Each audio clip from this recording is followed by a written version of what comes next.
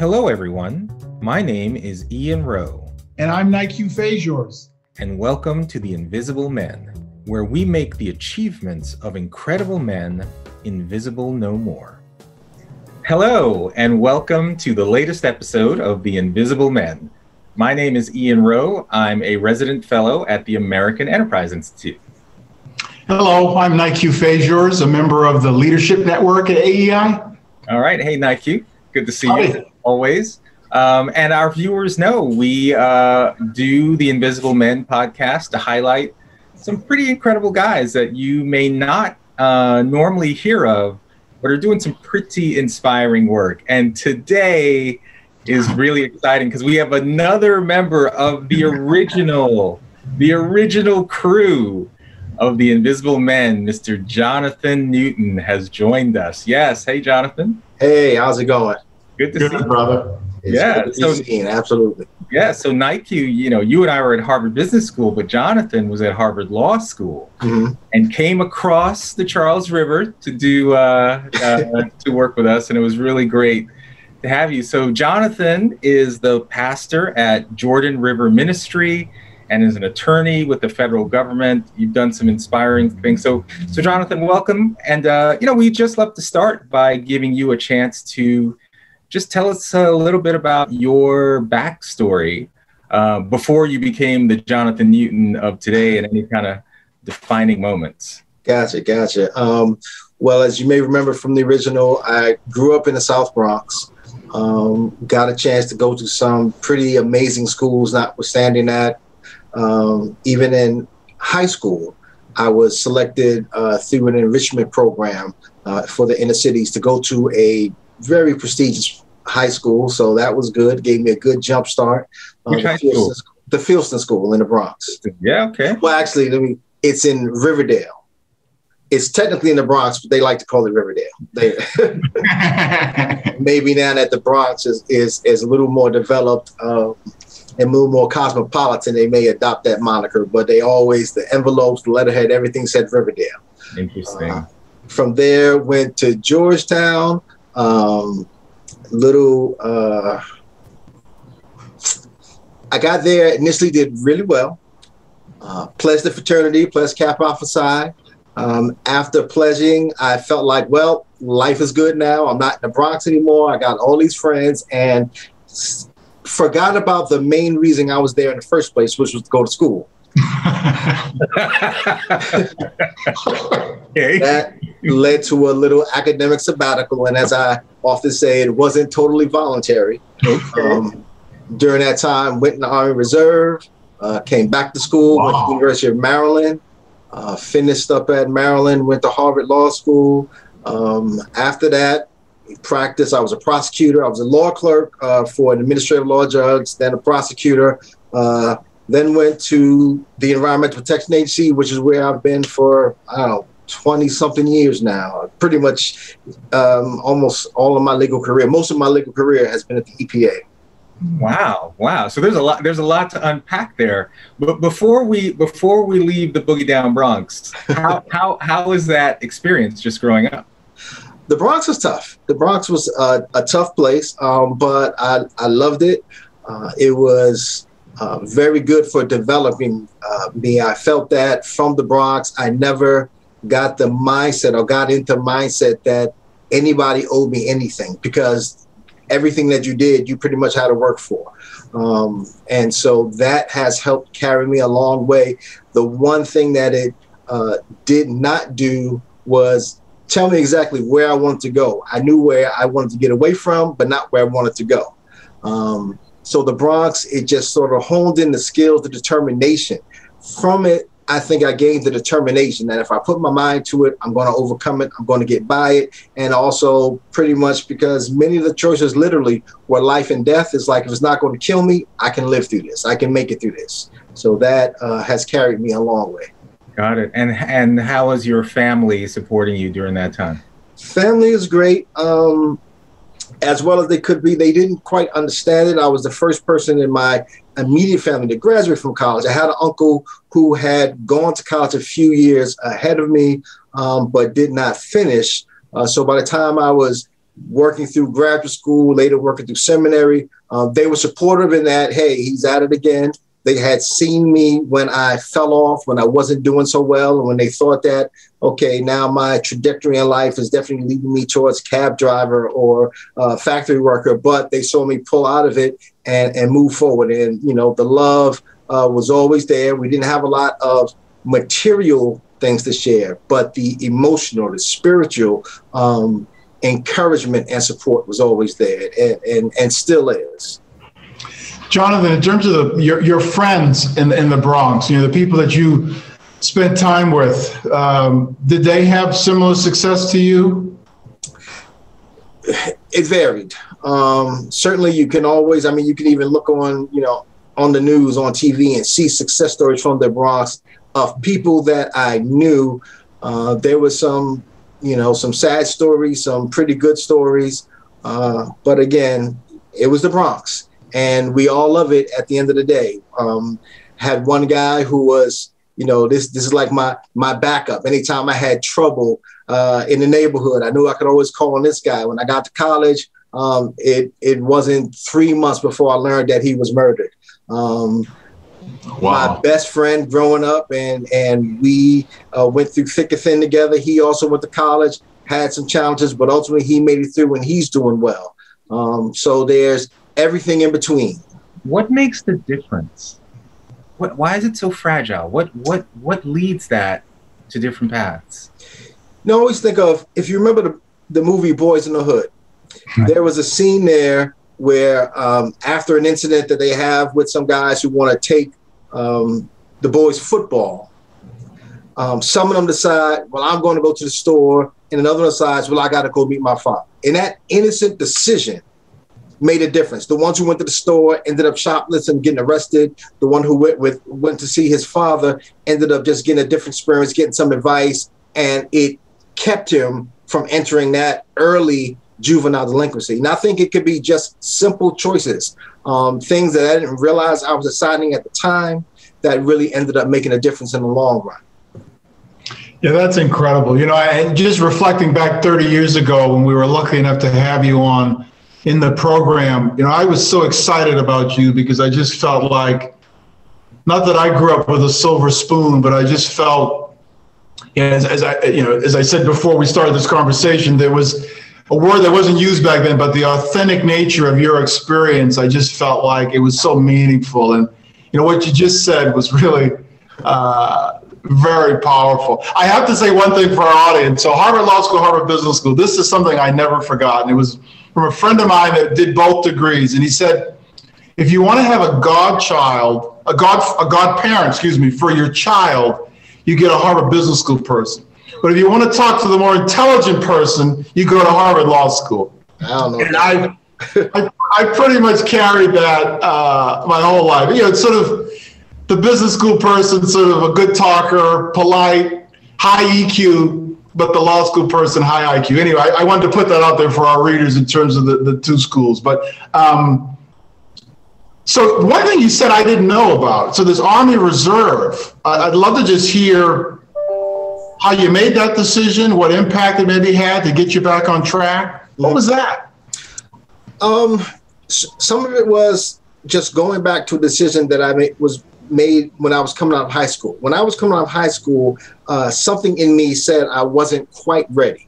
And I actually had enlisted in the Air Force Reserve. Wow. With the understanding that I would, go away, do training, and then I would come back to school in January.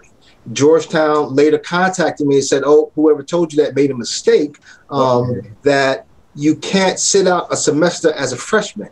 I said, what you would have to do if you want to do that, and that's fine, we encourage it, but you would have to defer to another year. And in my heart of hearts, I felt that if I have to be in the Bronx from January through August until the next school year started, that I wasn't going to make it, that something was going to happen. Wow. So I put off the reserve. I went to school. After I got to the point of academic malfeasance, I basically then said, well, let me go now into the Army Reserve. It did help to focus me. It also gave me something else. It gave me another vision of things that I wanted to keep away from. I love the Army, but after you've been in college for some time, enjoying the college life, the parties and all those things. I literally remember waking up at times and I think like, okay, my friends back at school aren't even asleep yet. They're still partying. And so I think I need to get away from this and get back to college. Oh, that's hilarious. Well, I have to ask you, just because I run schools in the South Bronx, where were you? What do you mean in terms of? Were you near 151st in Grand Concourse? I was on 169th and 3rd, so not too far. Not too far. Well, right now, there is an 85,000 square foot building, beautiful school. Wow. All boys, elementary and middle school, right there in the heart of the South Bronx. That is awesome. Yes. That is awesome. Yes. So, wow, I just want to make sure kids like you have better choices, my friend. Better choices. So wait, so let's talk about that academic sabbatical moment when you first found out. Because I could imagine here at Georgetown, and then suddenly this happened. How do you recover from that? Like what? Because that's a deep blow. That was indeed a deep blow. When I got to school, and again, I was a good student. Matter of fact, when I first got to Georgetown, my GPA, and I felt like without even working that hard, was a 3.7. It was pledging that really brought my GPA, my grades, and my focus down and away. And so coming back out of that, I mean, it really did. It was a process. I literally had to go to community college to redo some classes because I couldn't afford to pay for all those classes now because I lost scholarships. I couldn't afford to pay for all those things out of pocket. So I went to community college, redid a lot of classes, then reapplied to school. I was going to go back to, I literally was back at Georgetown. I was standing in the registration line, and considering what it was going to mean to me financially, because again, no more scholarships. And then at the other hand, I had in my, almost like in my back pocket, figuratively, an acceptance letter to the University of Maryland. At that time, I had developed residency. So I'm thinking like I've got in-state tuition at Maryland or I got Georgetown. You know, in Georgetown, I mean, some of my best friends, my friends for life were from Georgetown, but just financially, I didn't think I could do it. So University of Maryland became a choice. Wow. Okay. By the way, I mean, when I was at Cornell, similarly, I didn't rush to fraternity, but many of my Black male classmates, especially in engineering, they rushed, and the vast majority of them never graduated. It's a tough decision, right? Because you're in this campus, you know, you're one of very few kids, and so you feel you need to create this kinship, and yet that desire for kinship is hard to manage while also managing everything else you're trying to do at school. And it shouldn't be that way. Obviously, there are some flaws within our process that we've tried to fix. I know I've tried to put that perspective on it, not to take so much attention away from academics. In theory, we had time every day to study. We had time set aside where, you know, obviously we can go to class. But in practice, particularly at that time in the 80s, we were just too tired. That whenever I stopped moving, I would literally just fall asleep. I would fall asleep in classes. I would fall asleep in the library. I mean, whenever we weren't just moving, I fell asleep. Wow. So faith is obviously a huge part of your day-to-day today. Yes.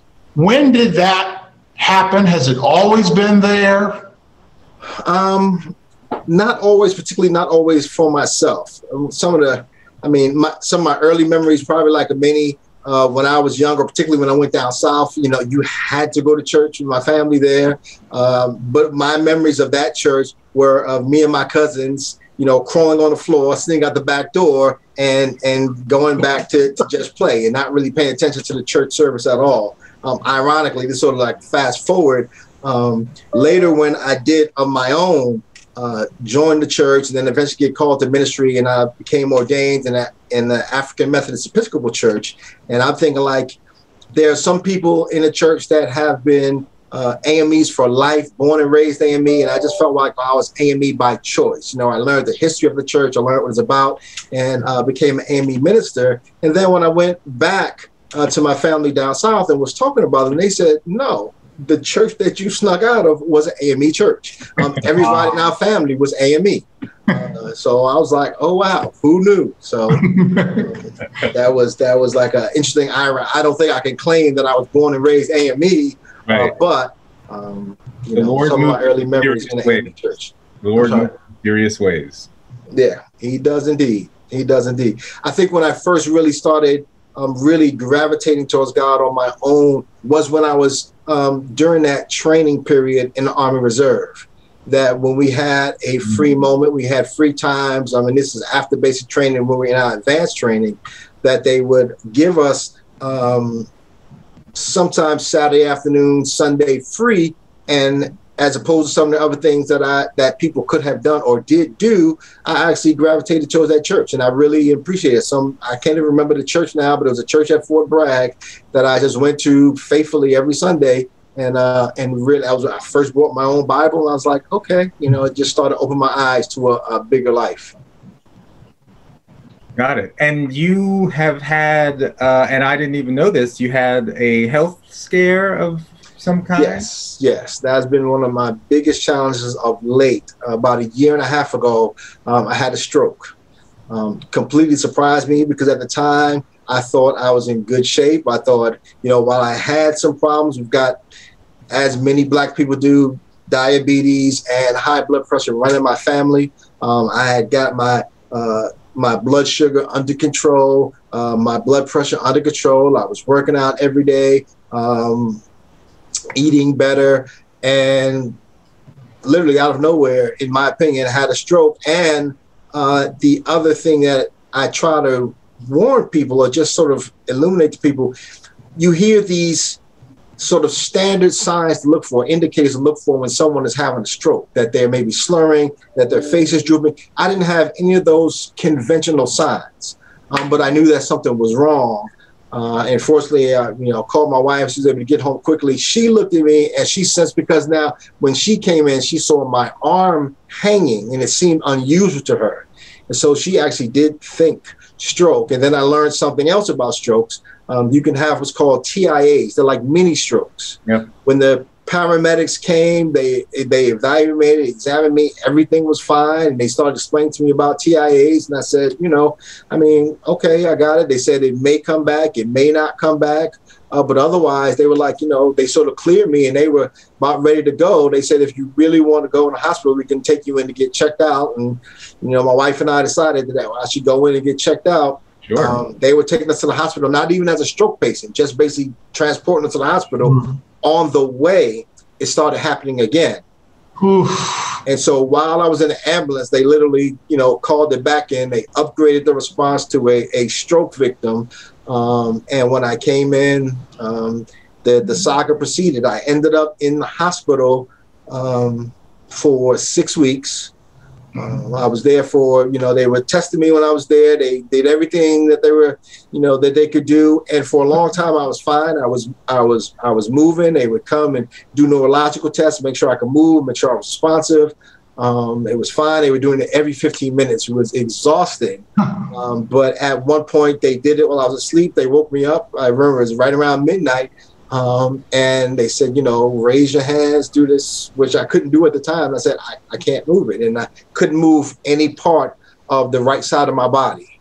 And so I had to spend time learning how to walk again, learning how to use my arms. I'm still trying to get the ability to write again. The dexterity in my fingers has not fully returned yet. I've had incredible progress, but there's a lot more that I'm looking to recover.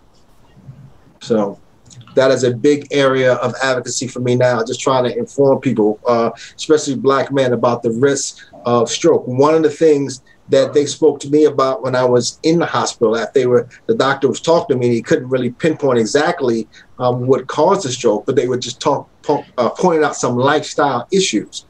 And one that he pointed out that I think we kind of overlook regularly is the importance of rest. As an attorney, as a pastor, as a husband, as a father, I think many of us, we thought it was certainly we were, as graduate students in Cambridge or Boston, you guys were in Boston, but we thought we were sometimes sleeping like 5 hours of sleep seemed like the norm. It's like, fine, I'm good, and you do that. And the doctors like that is absolutely not enough.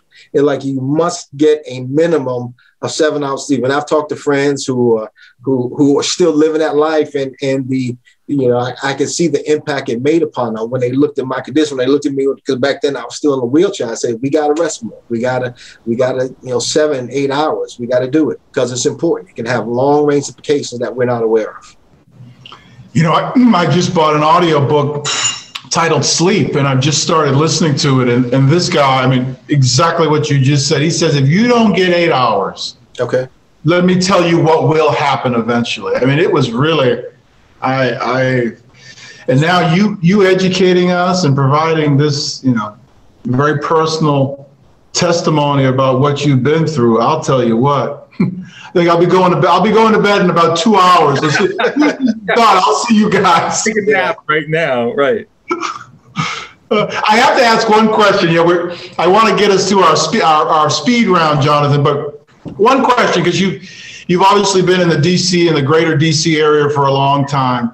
Just want to get your opinion. Who's the best mayor of DC that you've seen? Wow. Okay. That's the best mayor. Okay. Yeah. DC, and I've seen many, and as a minister at one of the prominent churches in DC, got to interact with a lot of them. But I'm gonna have to go all the way back to Mayor for Life, Marion Barry. As the best mayor. As the best mayor, and the reason, some of the impact that he had. In the latter years, people think of Marion Barry because of some of the controversy, the criminal prosecutions, things like that. But and I had a lot of church members. In fact, one, when I went to the family after someone had passed, I just went to comfort the family, and they got to talking, and somehow they got to talking about Marion Barry.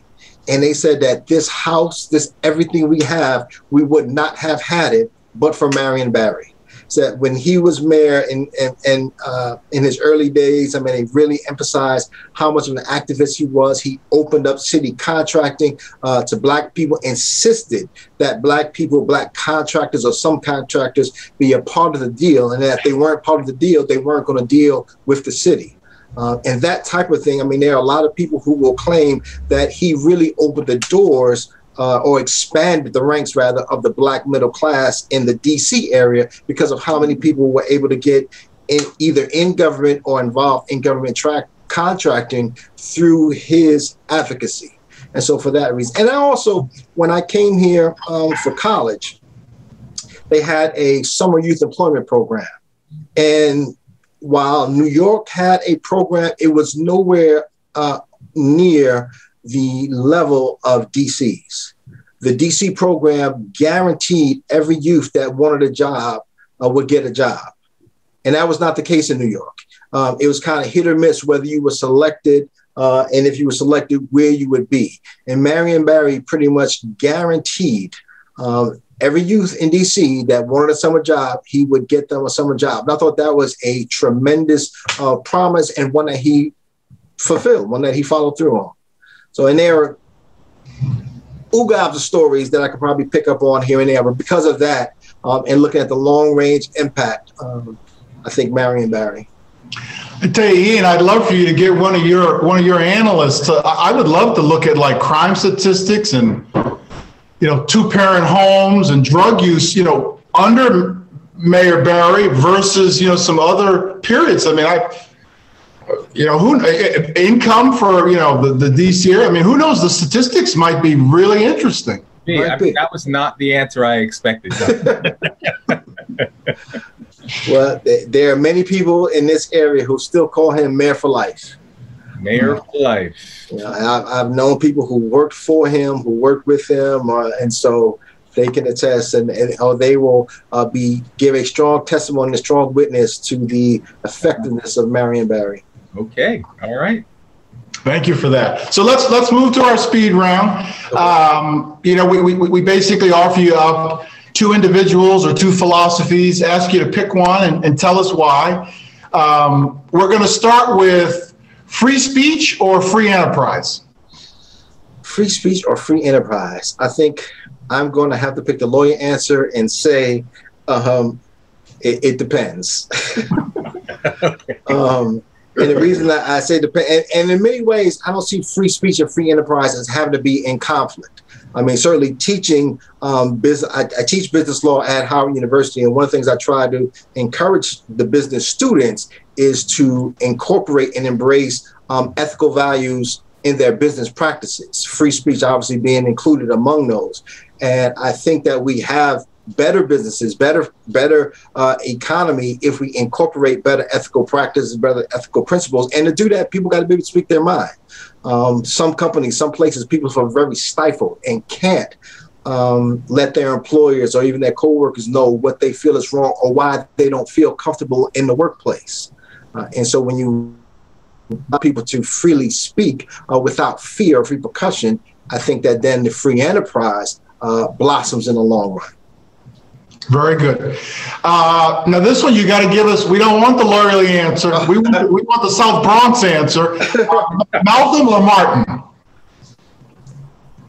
Depends. I can't. I can't. And again, that is something that is sort of foundational to some of my ministry.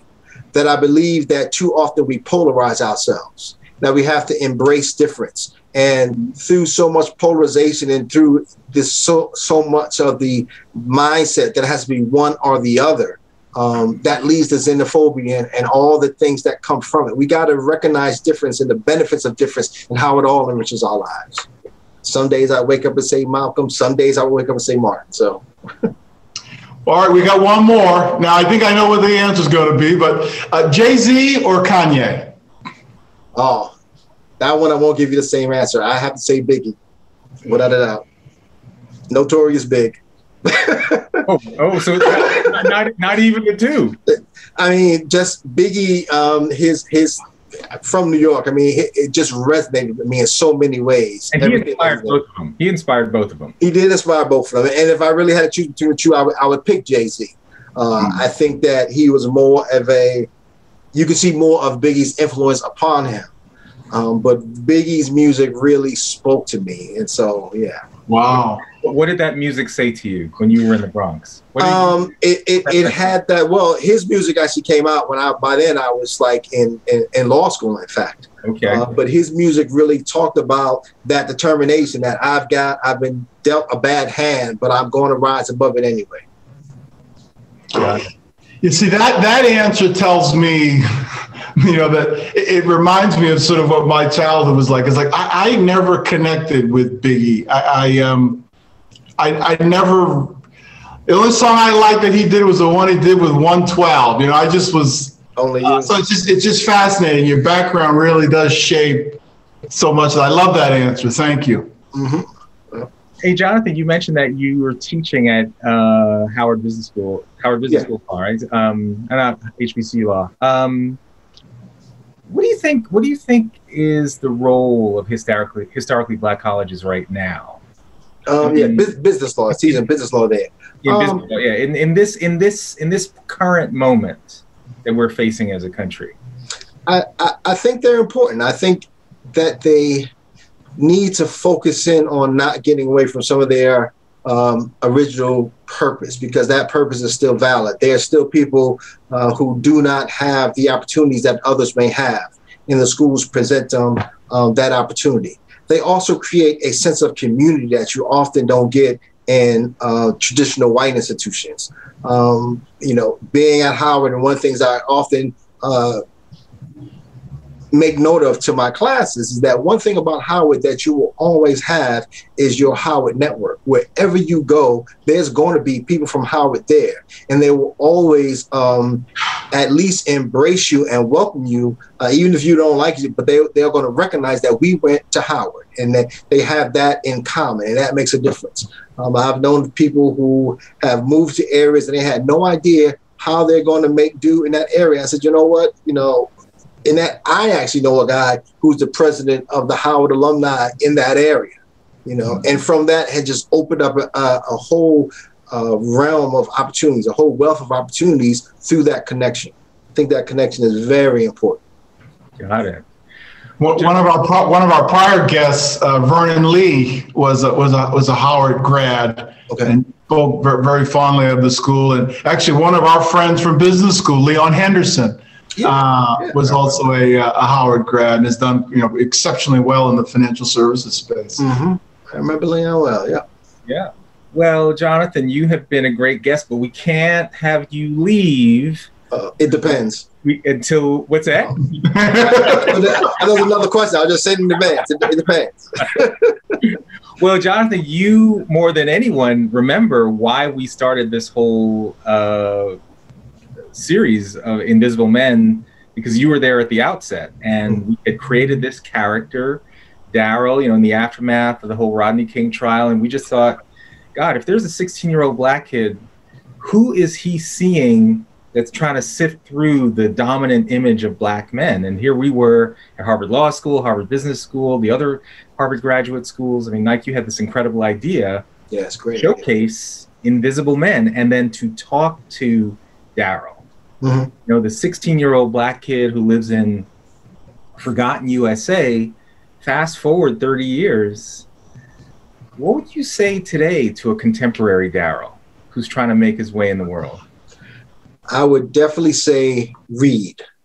And I think that reading helped me a lot. But I would also encourage, I would add to that, something that I wish I had done in retrospect, is read biographies.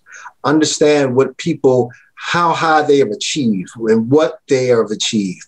One of the things that I found, even after law school, literally, is that, again, I knew being raised in the Bronx, what I want to get away from, but I didn't know all the possibilities that were available. And I think that coming out of that environment, it's important to open your eyes to the possibilities. I mean, right from the Bronx, going to school, not far from where I went to school, where I raised, rather, Colin Powell went to school in the South Bronx. Yep. And to just read how people came out of similar situations or other, may have been another area, but were able to aspire and reach heights in areas of which I had never contemplated. I think that's very important, just to open your eyes to the possibilities, because you get tunnel vision in that type of environment. Open your eyes to the possibilities. Yeah. I love it, man. I love it. All right, Jonathan Newton. So great to see you, man. So great to see you guys as well. It is great. By the way, are there any resources that you want to point us to regarding the information about stroke? Is there anything that we should have our viewers know about? There is a book that I read, in this book, because there's so much research and so many different philosophies that doctors are toying with, and literally between the different therapists, you can get different therapists with different mindsets. But there's a book called Stronger After Stroke that I think really opened my eyes to some of the different theories out there and how they could apply to me. And also just to raise people. I mean, one of the things that I found is there's a huge difference, unfortunately, in what physical therapists can do. Often they are constrained by the facilities in which they serve, in which they practice. Meaning, unfortunately, insurance companies, financial people who went to Harvard Business School are controlling that industry too much. And I think that in ways it does not allow adequate focus to be placed upon the patient. There's a big emphasis on making sure that people are safe, which is important. But you also, in doing so, they often shortchange recovery. And so they just want to, they want to rehabilitate you so you can do things safely, but not help people recover. That book, Stronger After Stroke, really opened my eyes to that distinction and to that quandary that they face. And so I've recommended that, in fact, to everyone who I've come across who's had a stroke. Read this book, get it on Audible, whatever, listen to it, but get this information. Okay. All right, Jonathan Newton. Well, thank you. Nike, another great episode. For all of our viewers, if you ever want to see any other episodes of The Invisible Men, please go to www.invisible.men. And once again, I'm Ian Rowe. I'm Nike Fazers, and Brother Newton, thank you so much. As always, you're an inspiration. Thank you for having me. I really appreciate it. Thank you for watching another episode of The Invisible Men. You can find other episodes at the AEI podcast channel on YouTube or the website invisible.men or wherever you listen to your favorite podcasts.